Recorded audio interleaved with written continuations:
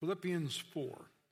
Paul is writing and he says this, summing it all up, friends, I'd say you'll do best by filling your minds and meditating on things true, noble, reputable, authentic, compelling, gracious, the best, not the worst, the beautiful, not the ugly, things to praise, not things to curse. My goodness, what a great word for the church. What a great word for our culture, right? Father, your Son has delivered us out of the kingdom of darkness into his marvelous light. So may I preach with an anointing of revelation and give us ears to hear it. In Jesus' name, amen. You may be seated. And this is a truth the Lord's been laying on my heart. It's one the culture needs, but the church needs too, because we tend to get culturalized by such complaining and whining and negative speech we seem to hear everywhere we go. So kind of touch your head and say, Father, give me in my thought life a good attitude. It's a good prayer to pray. Go ahead, you can lay your hand on yourself. Say, Lord, give me a good attitude in my thought life. I want a good attitude. In Jesus' name, amen. God will help you because it's his intention that our thought process be one that's been sanctified by his word. Paul said something similar in another letter that he penned to the church. And why did he repeat information so similarly? Why did he do this more than once? Because Paul knew that the battlefield in your life and for success happens between your ears. It's in your mind. Let this mind be in you, which was also in Christ Jesus. Then he said, you must have the same attitude that Christ Jesus had. The word mind in the Greek has to do with the concept of how we form attitudes. In other words, Paul's saying, I want you to have the same attitude that your Savior Jesus possessed. That's the attitude we're to have.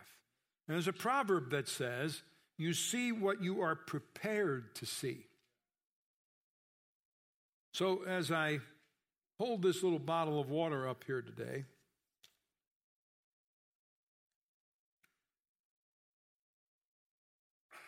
and it's colored so you can see it. What do you see? Those with a negative outlook are going to say what? I see a bottle that's half empty. Right? Somebody's already been drinking out of that bottle. Yeah, I have. Yeah, it's good stuff. Yeah. Now it's half full. Okay.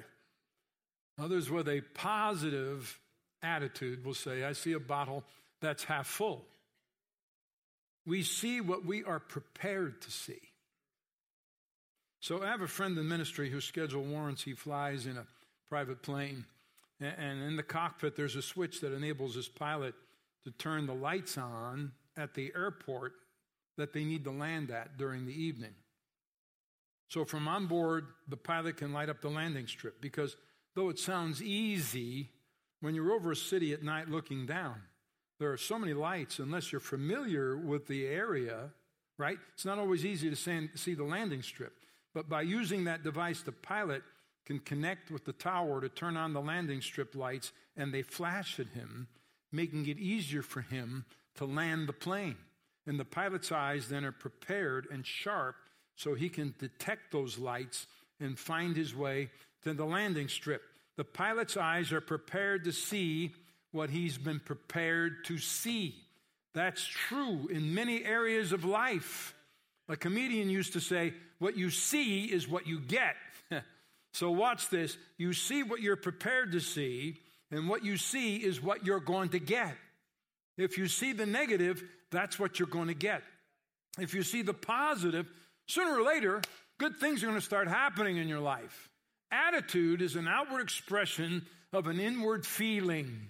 So if you see someone with a rotten attitude, all that is, it's an outward expression of an inward feeling. Everything you accomplish is determined by what you think and what you see.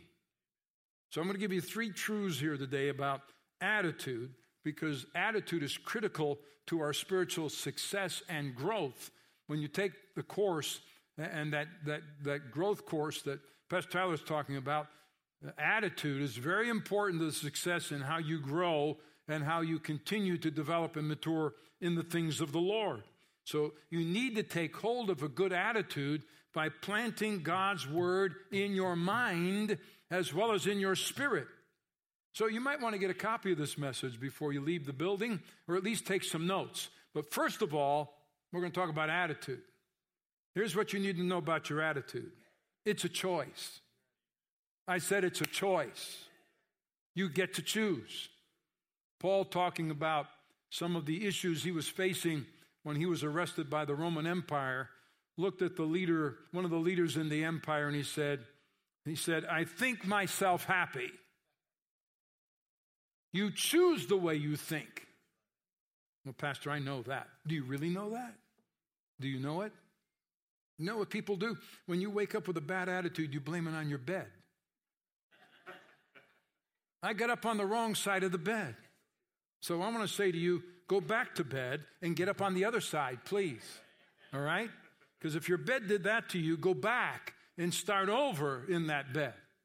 A bed cannot do that to your attitude. You get to choose the kind of attitude that you have. You say, well, my circumstances are rotten. That doesn't determine your attitude. You have to choose your attitude. Listen, everybody has problems. No exceptions.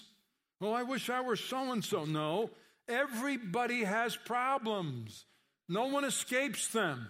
Everybody has challenges, and everyone's under pressure in this culture. Everyone is facing situations that could easily be overwhelming.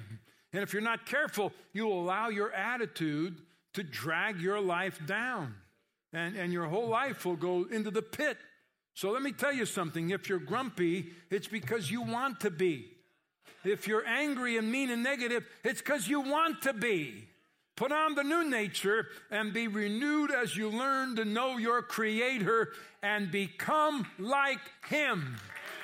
Amen. You don't have any control over your conditions. You didn't have any control over the circumstances into which you were born, but you have a lot to say about the choices you make. You might have been born on the wrong side of the tracks. You might have been born in poverty. Maybe you were born into a home where your dad abandoned you.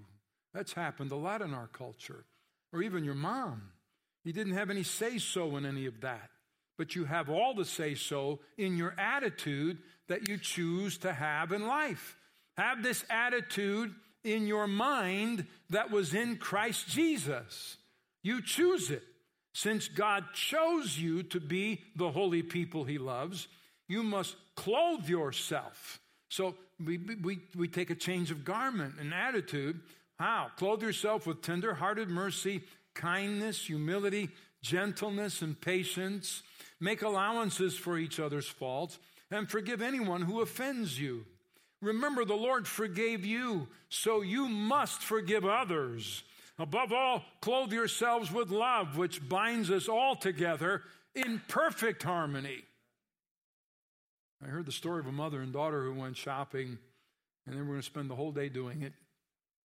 Morning through evening, they ate lunch together. They shopped all day together. Mom's feet grew sore as the hours went on. They'd run all over the mall. Before they were through, they had one final store to go into. It's kind of interesting how, well, I won't say that. I'm going to say some people like going into every store. I know what I want when I go to the store, and I go right for it. If they have it, I buy it. If they don't, I'm out. See, okay. But Mom was tired, worn out, and feet got swollen. She was grumpy. She was irritable. They walked finally into this one last store where they had one more item to take, and they got it, obtained it, walked out. The mother turned to her daughter and said, did you notice the dirty look the salesperson gave me? And her daughter looked at her and said, Mom, she didn't give it to you. You had it when you went in. Okay? You don't need a new set of circumstances. You need a new set of attitudes. Well, Pastor, I don't believe in that positive stuff. Well, what do you believe in? The negative stuff? You have the choice. You can either be positive about where you are, or you can be negative and go right on into depression. I promise you, it's not the Lord saying to you, be down today. Don't be happy today. Be grumpy today. That's not the voice of the Lord. That's the voice of the devil. That's the voice of demons. That's a voice of depression. We have to choose to allow that same mind that was in Christ to be in us. What kind of mind did Jesus have? He was having a bad day in that context because it was that day they were crucifying him. It was still not a bad day because it was a good day. It was the day the Lord had made. It was by design that that day would come to pass. But on the worst day of his life, if he chose to see it that way, Jesus chose for the joy that was set before him. He saw something to be happy about, something to be pleased about when he was being crucified because he saw our redemption. And it was worth it. And it brought joy to his spirit. Jesus said, I'm going through the worst moment of my life, but this is what I was born to do. This is why I came into the world. This is why Father sent me here. And in the next few hours, something fantastic is going to happen and come out of the seed that's planted. The most incredible transformation ever afforded the human race. We will have redemption. Sunday's coming. Resurrection is about to happen. For the joy that was set before him, he endured the cross. He endured it. So my Navy SEAL friend says, we don't have bad days.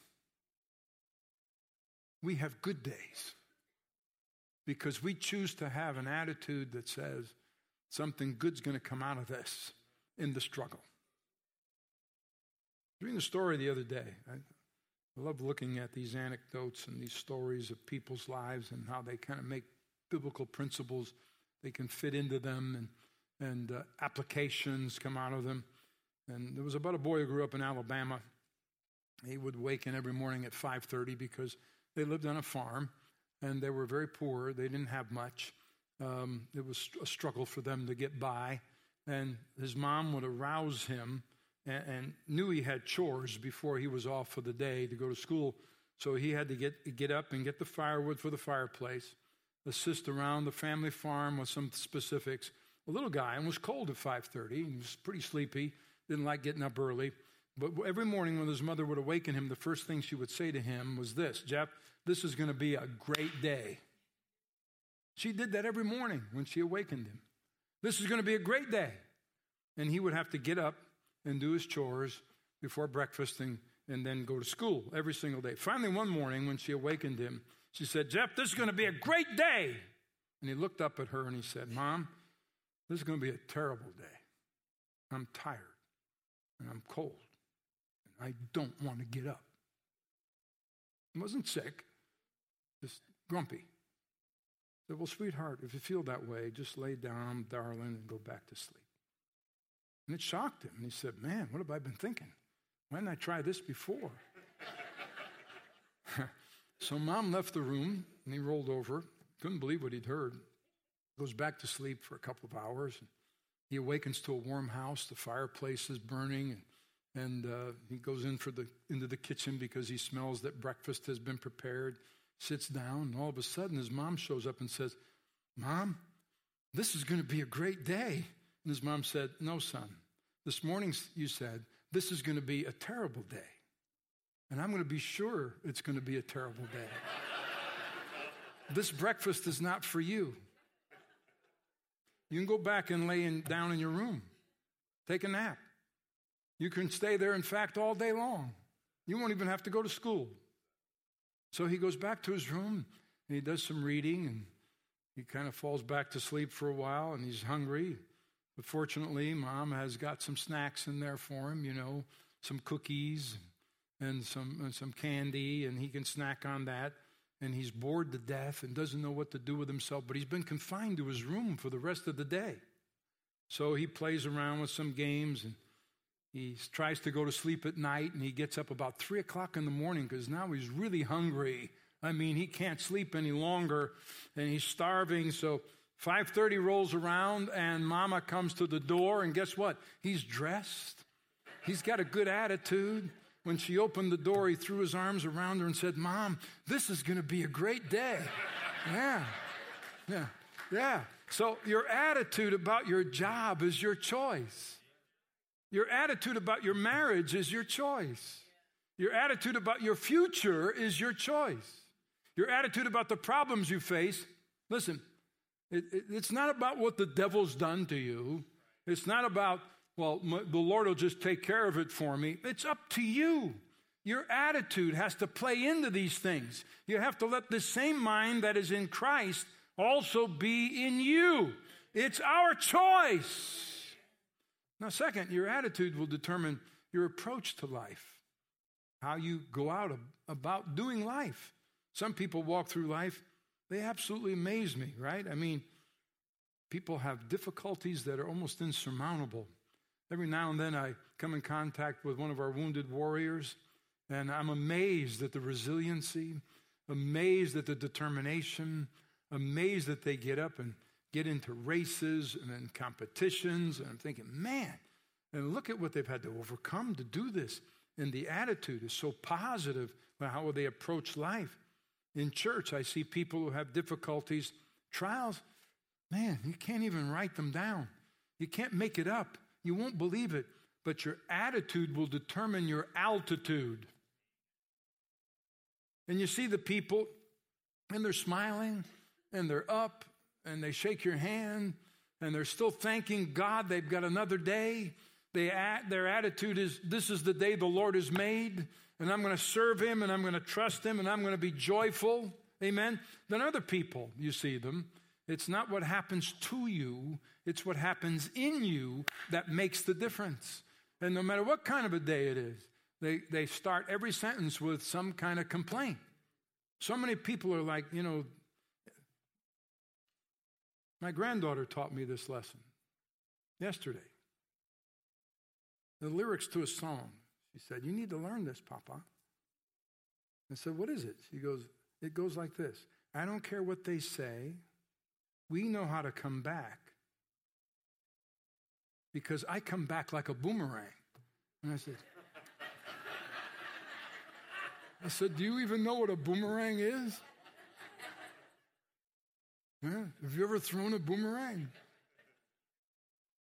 But instilled in her was the principle, right? As we make comebacks.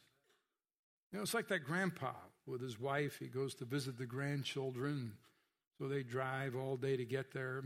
They arrive as it's getting close to dark, and he's kind of tired, and he said, "I'm going to go take a nap." And like my grandfather on my mother's side, he had one of these handlebar mustaches. It comes way out here. He had one of those. And he went in and lay down, and he took a nap. One of his grandchildren snuck into the bedroom, couldn't resist the temptation. He saw the long mustache, and so he went out in the kitchen and got some Limburger cheese and smeared a little bit underneath the mustache. So when the grandpa got up, he stood up in the room, and he sniffed, and he said, "Something stinks in here, right? This bedroom stinks." And he walks out into the kitchen where his wife had baked some cookies for the family, and he walks over and he takes one and dips it in some milk, and he bites it and says, "This kitchen stinks, and these cookies stink." And he headed over to the door and said, "I'm going outside. I need some fresh air." Takes a deep breath, and he says, "The whole world stinks." Yeah. Uh-huh. How many of you know that the whole world doesn't stink? I know some people with Limburger cheese attitudes, though. Have you met them? Yeah. The whole world stinks everywhere they go, everybody they get around, everything they get involved in. It's like one old big stink everywhere they go. God help you if you're married to one of those. Oh, your attitude will determine your approach to life. Your attitude will determine how you relate with people. How many business people do we have in here? Listen, the Stanford Research Institute, here's what they recorded. 87% of success in sales is people knowledge. 87%. 13% of success is product knowledge. Let me interpret that for you. That means you're not in the sales business, you're in the people business. The people business. Yeah. So your attitude will determine your relationships with people. In the Nordstrom Corporation, their theme is this: the only difference between stores is the way they treat people. So what am I saying? If your attitude determines your relationship with people, let me propose a question. If you're married as a wife, does your husband make you happy? Now think before you answer. Because if you say yes, you've got temporary happiness. Watch this. This is what I know from God's word and from years of experience. People don't make you happy. And you're going to learn this. When you enter marriage thinking, well, he or she is going to make me happy, wait a couple of years, okay? Here's what you've learned. They will not make you happy. And I'm not being negative, not at all. I'm being realistic. This is a serious problem because people enter a relationship thinking, well, that's the person that's going to fix me because I'm unhappy and they're going to make me happy. This person's going to make me. What a letdown a couple of years into this, because a little bit later, I hate to be the one that tells you, they're not going to make you happy. The only person who's going to make you happy and contented is the basis of your secure relationship with Jesus Christ.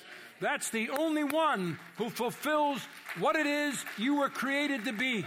And the moment you become a happy person, then people would begin to add to your happiness. Then your spouse can add something to your happiness. But as long as you're an unhappy person, then most of the people that you're going to encounter are going to add to your unhappiness because of the law of attraction. And understand, if you're thinking of getting married because you think that person is going to make you happy, and then all your problems are going to go away, and you are greatly deceived. If you're not happy now, you're probably going to be miserable 2 or 3 years from now. Singles, you need to be whole before you get married. Let Jesus make you whole. Amen? The worst thing you can do is connect with somebody who's needy. Shanita. She need a rent. She need a car. She need a house. She needed someone to make her happy. She needed someone to help her self-esteem. You need to give yourself self-esteem because of who you are in Christ. You need to give yourself happiness because of who you are in Christ. You need to give yourself an identity because you are Christ's, because of whom you are in Jesus. So you need to cultivate deeper relationship with Jesus and know who he is to become more like him. So if you're never married, you're still content and you're still whole. I pray you're not seated next to Shanita, right? So watch. You can go that way. You can. What's amazing is that the person who is not needy like that, because they're whole and they know who they are in Christ, their phone blows up with text messages. Someone's always tapping into them. Someone's always connecting with them because they're the kind of person you want to be around, and those are the people who take care of business for you. Your husband, your wife will not make you happy. Your relationship to Jesus makes you a whole person. Amen? And many people have destination disease. If I can just get there, I'd be happy. If I can just move to that place, then I'll be happy. Yeah. So, like moving to Texas, they never have storms or anything like that, right? Yeah. So Dave couldn't even leave Dallas yesterday. Yeah, he couldn't fly anywhere, right? If I just had that house, I'd be happy. If somehow I got that promotion to that next level, if I could just get that new contract, if I could just get over there, if I could just get that person, then I would be happy.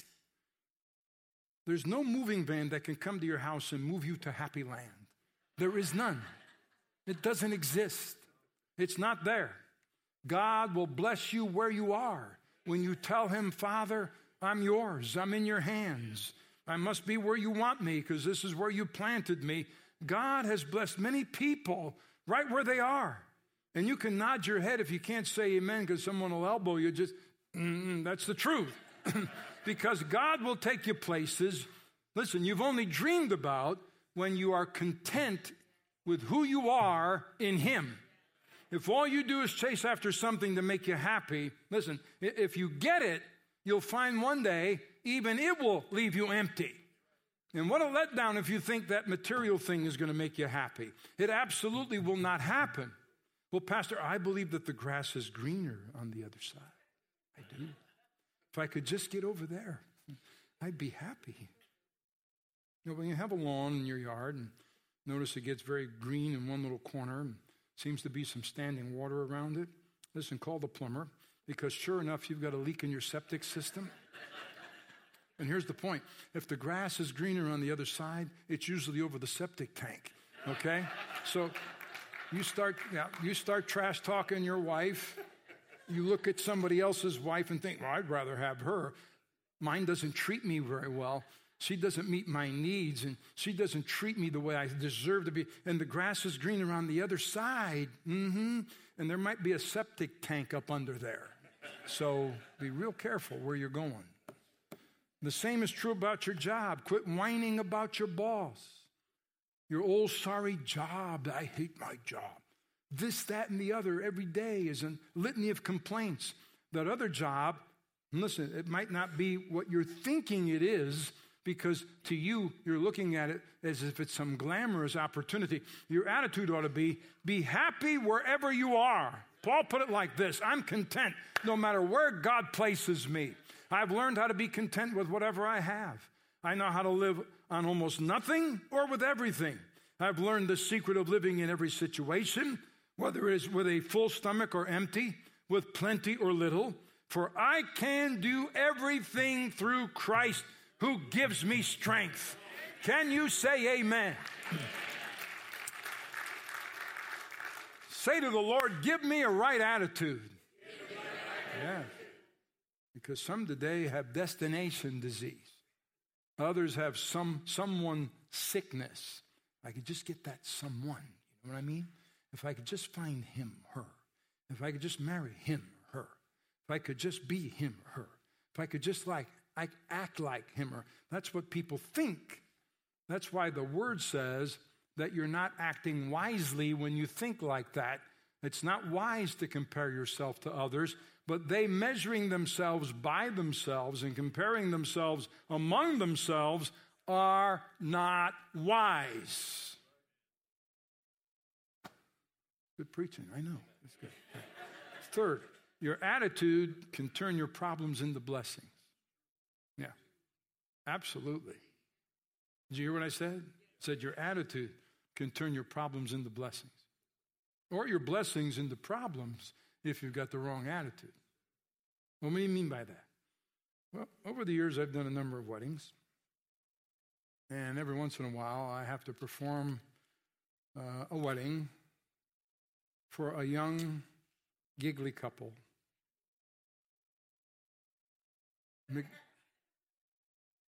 McGiggles family. Sick love, you know. Ever seen people in that sick love kind of thing? They come in, and I know what's going to happen. I know. I can tell. I can write the story. I got the chapter already taken care of. They're in love. They walk in. They're so in love, they're inseparable. Okay. They look like one person is driving the car when they're together. Right? It's a muskrat love. It's so bad. I know I'm wasting my time with that, and because I'm going to ask, have you got a job? No, but we're in love. Okay. Where are you going to live? We don't know, but with one of our parents, probably. That's going to be great. That's going to work out well. It's useless. You can't talk any sense into them by then. And if they make it through the courtyard holding each other up, then he goes to the car and he opens the door for her. You know. And you heard what someone said about a man opening her door in our day. If he opens her car door in our day, it means one of two things. He either has a new wife or a new car. One of the two, okay? His parents aren't teaching kids what they should do, right? So He opens the door, and I watch, and she gets in, slides all the way over, and I think, why don't you just take the shortcut? Open your door and let her get in right there, because she's on his lap anyways when they take off. And off they go. And I love it, because generally this has been in the list of the worst possible cars you can own. There they go in their Pinto. There they go. There they go. I mean, they're in love, and that's all it takes, because they're in love. So I better finish before I get in more trouble here today, okay? Because about a year or so after they're married, I have another appointment. And I promise when they walk in, they're not even touching, okay? They're sitting stiffly because they're messed up. Well, wait a minute, they're the same people. What happened? Before they started dating, you see, they had the same issues they have now. They never got them resolved. Baggage. And they started dating through these rose-colored glasses, not listening to anyone, giving them any direction, not doing some exploratory dating to process information rationally, having a broader view of who I am and what I need to work on in my own life. They get all emotionally involved before any of the baggage has been dealt with. And listen, the baggage one has or both have are hidden now between their emotional involvement with each other. And you don't see it because, the guy, when he's picking her up, he smells good. He's got a shirt on that looks okay. He's kind of together. And now after they're married, he's on the sofa with a bag of chips. But they wouldn't listen to anything. And she'll say, well, he's a little sloppy, but I think he's cute, Yeah, she's a big spender, but I just love her so much. So they never get these issues ironed out.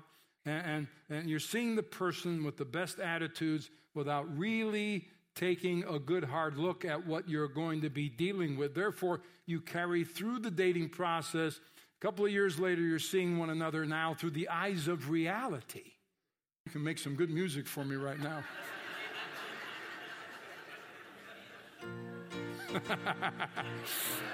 There we go. There we go. Yeah. And what's supposed to be a blessing can become a tremendous problem and heartache for a lot of people because now you've changed your attitude. Your attitude can change your problems into blessings. So today I'm praying when you walk out of here and you're going to encounter life this week, problems, situations, issues, baggage that you brought with you along the journey of life. Understand you are never defeated until you're defeated on the inside.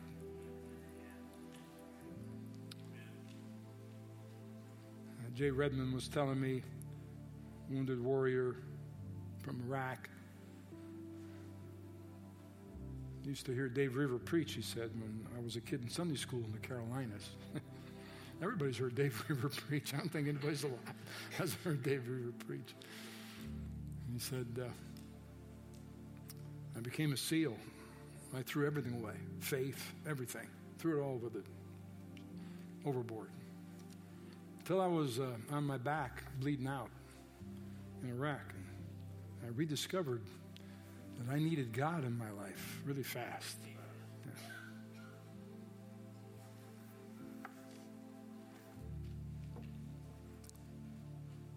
He said the resiliency we had to learn in recovery was dependent on faith we had in God. We overcame the wounds and the struggles and the battles because we placed our faith in God. What Jesus did for you is he gave you access to his mind. The Word of God penned on paper that you hold in your house, in your lap. You've got the mind of God at your disposal. He's given you his power. The authority by which he wrote this and makes it live is available to each of us. So you can draw from that reservoir of strength that he's given to you in his owner's manual. You were void of that BC, but now he says, don't copy the behavior and the customs of this world, but let God transform you into a new person by changing the way you think. Then you will learn to know God's will for you, which is good and pleasing and perfect. And if you keep the right spirit, accessing the same mind that was in Christ Jesus, Jesus never quit mindset. Because there were places where he could have quit. Just like you have spots where you could have quit. No, I'm going to finish what the Father sent me to do. Paul, after brutal beatings and imprisonments and hardships that nobody in America's culture has ever had to endure for the name of Jesus, the devil tried to kill him in all kinds of environments and could not. Tried to drown him, tried to stone him to death, tried to do everything you could humanly do, beat him to death. No. I said, because I haven't finished yet. And when he finally knew his mission was finished, he said, I have finished my course.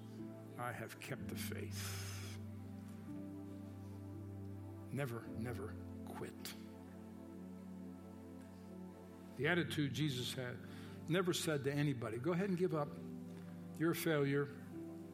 You're not going to make it. You ought to be afraid. Jesus never says that. You never see that attitude anywhere coming from God.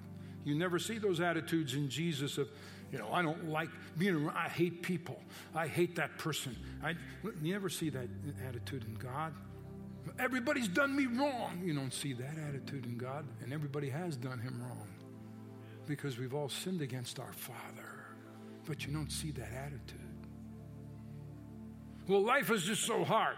He never said that nor expressed that attitude. Jesus possessed the attitude, I've come to give you life and to give you life more abundantly. The devil came to steal, kill, and destroy, but I've come to give you life. Jesus has an abundant life attitude. So no matter what kind of problems you're facing, no matter the circumstances, what kind of issues, I believe with all my heart that your attitude, whatever you're seeing, is going to determine what you will receive. So I'm saying I see victory, and I choose victory. I see it says the head and not the tail. I see this body above only and not beneath. And I love that phraseology, above only. We have no other option but to rise above it, not beneath. I have an attitude that what Satan meant for my evil, God will have turned it for my good. I have an attitude that my joy and peace and happiness is not dependent on anything external. It's all internal, and it comes out of the greater one who lives in me and in you. And with that, stand and give him thanks and praise him and honor him and bless him for his faithfulness in your life. Thank you, Lord.